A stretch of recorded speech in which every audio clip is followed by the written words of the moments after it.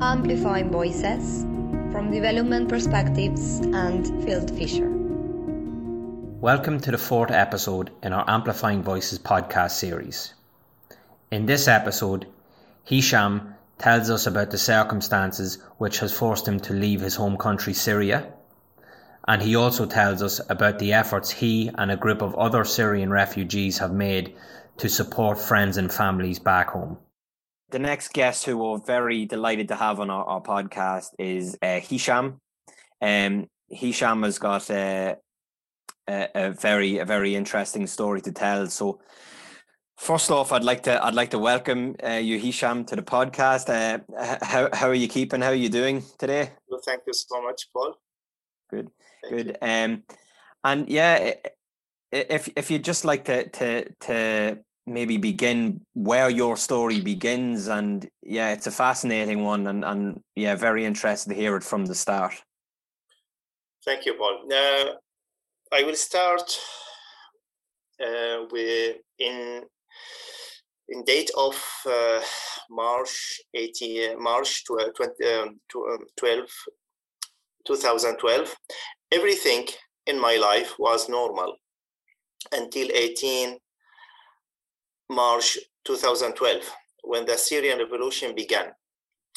People there went out to demonstrate and call to freedom, dignity, justice, and democracy. The revolution was peaceful for 8 months, but the government troops were killing and sniping the innocent people at the streets all over the country. After that, people began holding light weapons, especially Kalashnikov, to defend themselves. At that point, the regime became brutal and starting using all weapons, even chemical weapons. According to the UN members, the regime used the chemical weapons in 15 places around the country. But the worst attack was in July 2013, when 1,500 people, most of them children, were killed in Al-Ghouta beside the capital, Damascus. For me, I left Syria in April 2011, 1 month after the revolution, to Kuwait. I worked there as an editor, proofreader, and a journalist. Because of the war and destroying thousands of buildings, hospitals, schools, industrial areas, shops, people lost their properties, jobs, savings. They became poor, homeless, lost hope, and depressed. They need food, medicine, shelter, clothes, especially in the winter. At that point, I with some friends, decided to create a group to collect food, money, medicine, and clothes from our families, friends, colleagues, and other people, in order to send all of this stuff to Syria. In the beginning, we didn't know what we can do, and even we didn't get a permission from Kuwaiti government to create a charity organization. So we worked as a small group. We may lost our residency there, but we took this risk. Our team includes traders who helped us in different aspects. One of them offered us a store, which we use it to arrange, organize, fold, pack, and store the food and the clothes before sending to Syria. This stuff were sending as goods by name of a trader. In some stages, Some volunteers helped us in different ways. My car, for example, 7 seats, were always full of clothes for months. We received donations like food, money, medicine, new and second-hand clothes from our families, friends, colleagues, and sometimes from businessmen and traders. Donations were between €2 to hundreds of euros. During the war, the tragedy stories and sad news every day, I became upset and even depressed for a long time. However, this work with my friends gave me some peace and happiness in the difficult times, as we could help many poor and homeless people. We got good experience in charity and humanitarian work, activities, fundraising, logistics. And as well, we got some skills like packing, classifying, and shipping. We worked as a group. This is a great achievement for us as Syrians. In Syria, we don't work as groups or organizations. We usually work as individuals, as regime controls everything: schools, media, education, economics activities, religious activities, and doesn't allow others to gather or work as groups.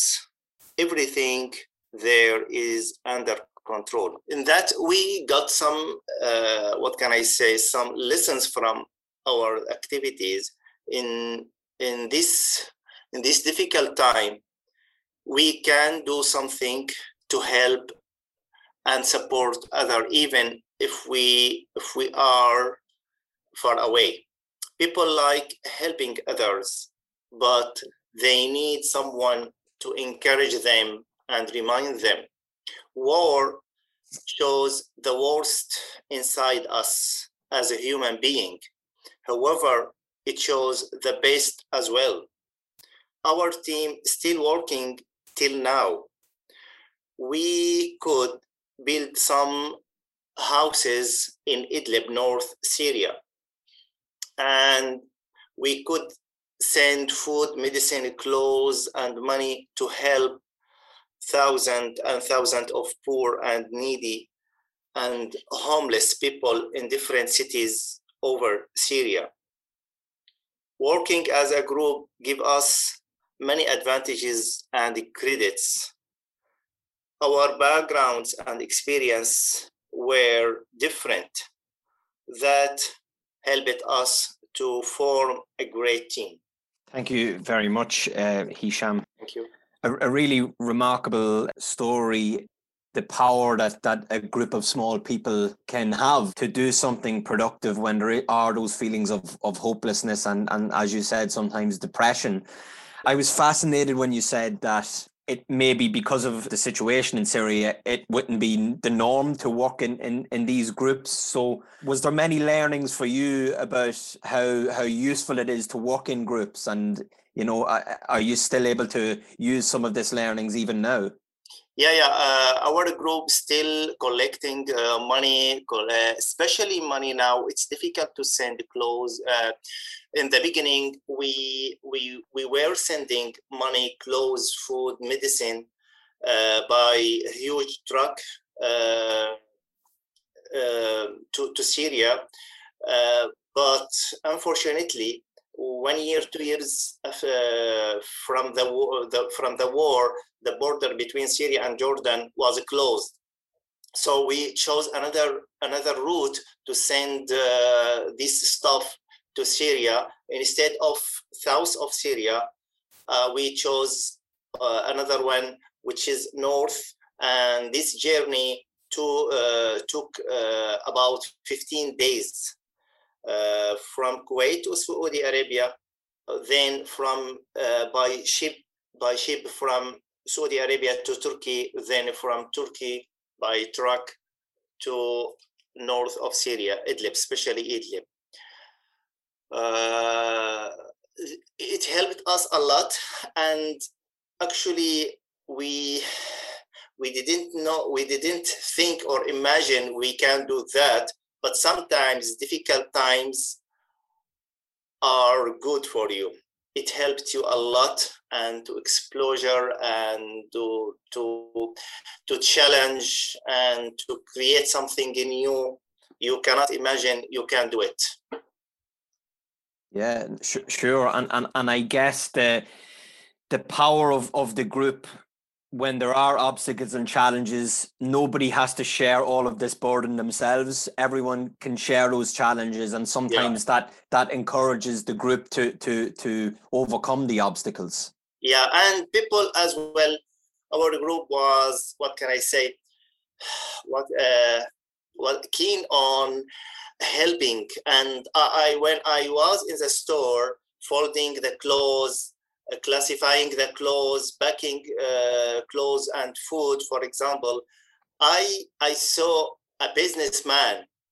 He left his business and came with us, and he was folding and organize the stuff and the clothes and the food with us. So that happened. That rich man is like some people, helped us in different ways, amazing ways. So I am happy and pleased to share with this great group.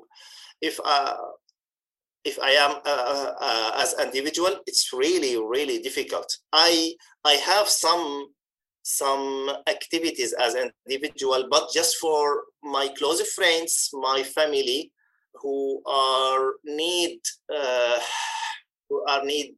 emergency help, emergency medicine, emergency money. So I can manage as an individual. But for us, we could build many houses. We helped thousands and thousands of people. We sent hundreds of thousands of euro during these years.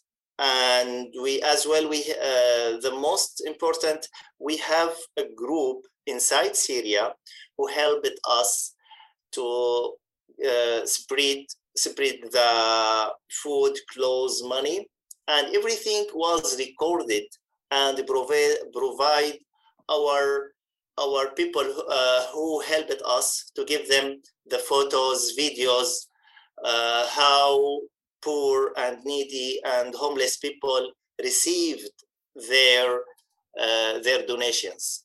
That's fascinating that you have that group within Syria then helping your efforts outside of it. Without that group, these people, we cannot do anything. And that adds to the levels of cooperation. Yeah. And so you've obviously, I think you've mentioned this already, but you've received some good feedback from within Syria about the efforts being put to good use. Yeah. Always people who received money, they thank us and thank people who donate. So that give us a push and push us to do more and more and more. So and is, I suppose, looking into the future with this group that is doing really phenomenal humanitarian work, is that the plan, to just keep going and keep doing and try to help in any way you can? Yeah, and the most amazing, we don't have any experience in charity or humanitarian or organizational work. Just we want to help. We want to help. Our friends, our families, our people. And you cannot imagine, for example, some businessmen in Syria, because the war, became needy people. So some of them were, they had millions of dollars before the war, but they lost everything. They lost their factories. properties, lands, everything, and they couldn't pay the rent for small, dirty apartment in another place. This is really the challenge that so many are facing in Syria at the minute. And as you say, people who are business people are now, they can't afford the rents, they can't afford all of these kind of things. So that assistance and help that you guys give them hopefully can put them in a better place in what still are very, very difficult circumstances. It's very interesting what you said, though, just that you didn't have any experience of doing something like this. And you know, obviously you had to learn some skills before you done it. But I remember from when we discussed this before the recording, it was the message of just do something. Don't sit on the sidelines. You know, just do something. Is that the real lesson that you want listeners to take from? Just do it. And during the work, because we are, as a human being, you have a lot of skills, hidden skills and potential, but we have to put them in the action. So really, we don't have any experience. Some of are journalists, some of are as like traders, employees, but we want to do something, and some good points in our job, in our work, was delivering and sending to exact people. Some organization spend a lot of money for logistic, for as salaries for workers, and our job was pure. All of the donations, even for us, we spent a lot of money from our salaries, because our situations were good in Kuwait, even for us. And that really, that work and that war, it changed our life, our plans, our activities, our perspective. For example, I couldn't imagine when the war started, when I heard Syrian refugee, was like shocked for me. I cannot imagine Syrian refugee. It's like difficult word. But few years later, I found myself as a refugee when I had some difficulties in Kuwait. So I couldn't come back to Syria because of the war. So I found myself as a refugee. We talked on our previous podcast about kind of labels, so refugee, asylum seeker. I mean, I think a label that I would place on you based on this story, Hisham, is humanitarian. I mean, I think that comes before any of those other labels, because you're Hisham, you're a person, and your story is very interesting, and it resonates with the work of Development Perspectives in terms of, we always encourage with the groups that we work with action, on, of course, informed action. So understanding where the problems are and learning a few skills, of course, that maybe you don't have in order to do it, and then just going and doing it. And I think it's a really powerful message, and we really appreciate you sharing it today with us. Is there any final words of wisdom you would have for our listeners before we finish? I as mentioned as well, people really like helping, like supporting other, but sometimes if you don't remind them, if you don't encourage them, just they need someone to encourage them, to show them the whole picture. They can, and they love helping us. We love each other, but just we need to support, to remind each other. Sure, and I think that brings in even more skills, leadership skills, motivational skills, and I think you've definitely been a very good example of that in the work that you've done. I'd like to, on behalf of Development Perspectives, thank you very much for taking the time to share your story. Really fascinating. I think there's a lot of lessons in it for our listeners, and there's certainly lessons in it for me also. And just really keep up the great work and keep doing, as you say, keep being active. Thank you. I hope I could, explain my story, and I hope some people get some lessons from my story. I think, Hisham, they certainly will. So thank you so much. Thank you so much. Thank you for listening. In our next podcast, we'll hear the story of Okayla. She'll share with us her life growing up in Palestine and the subsequent challenges that she faced in regards to accessing education, security employment, and a secure family life. See you at the next time. Amplifying voices from development perspectives and Field Fisher.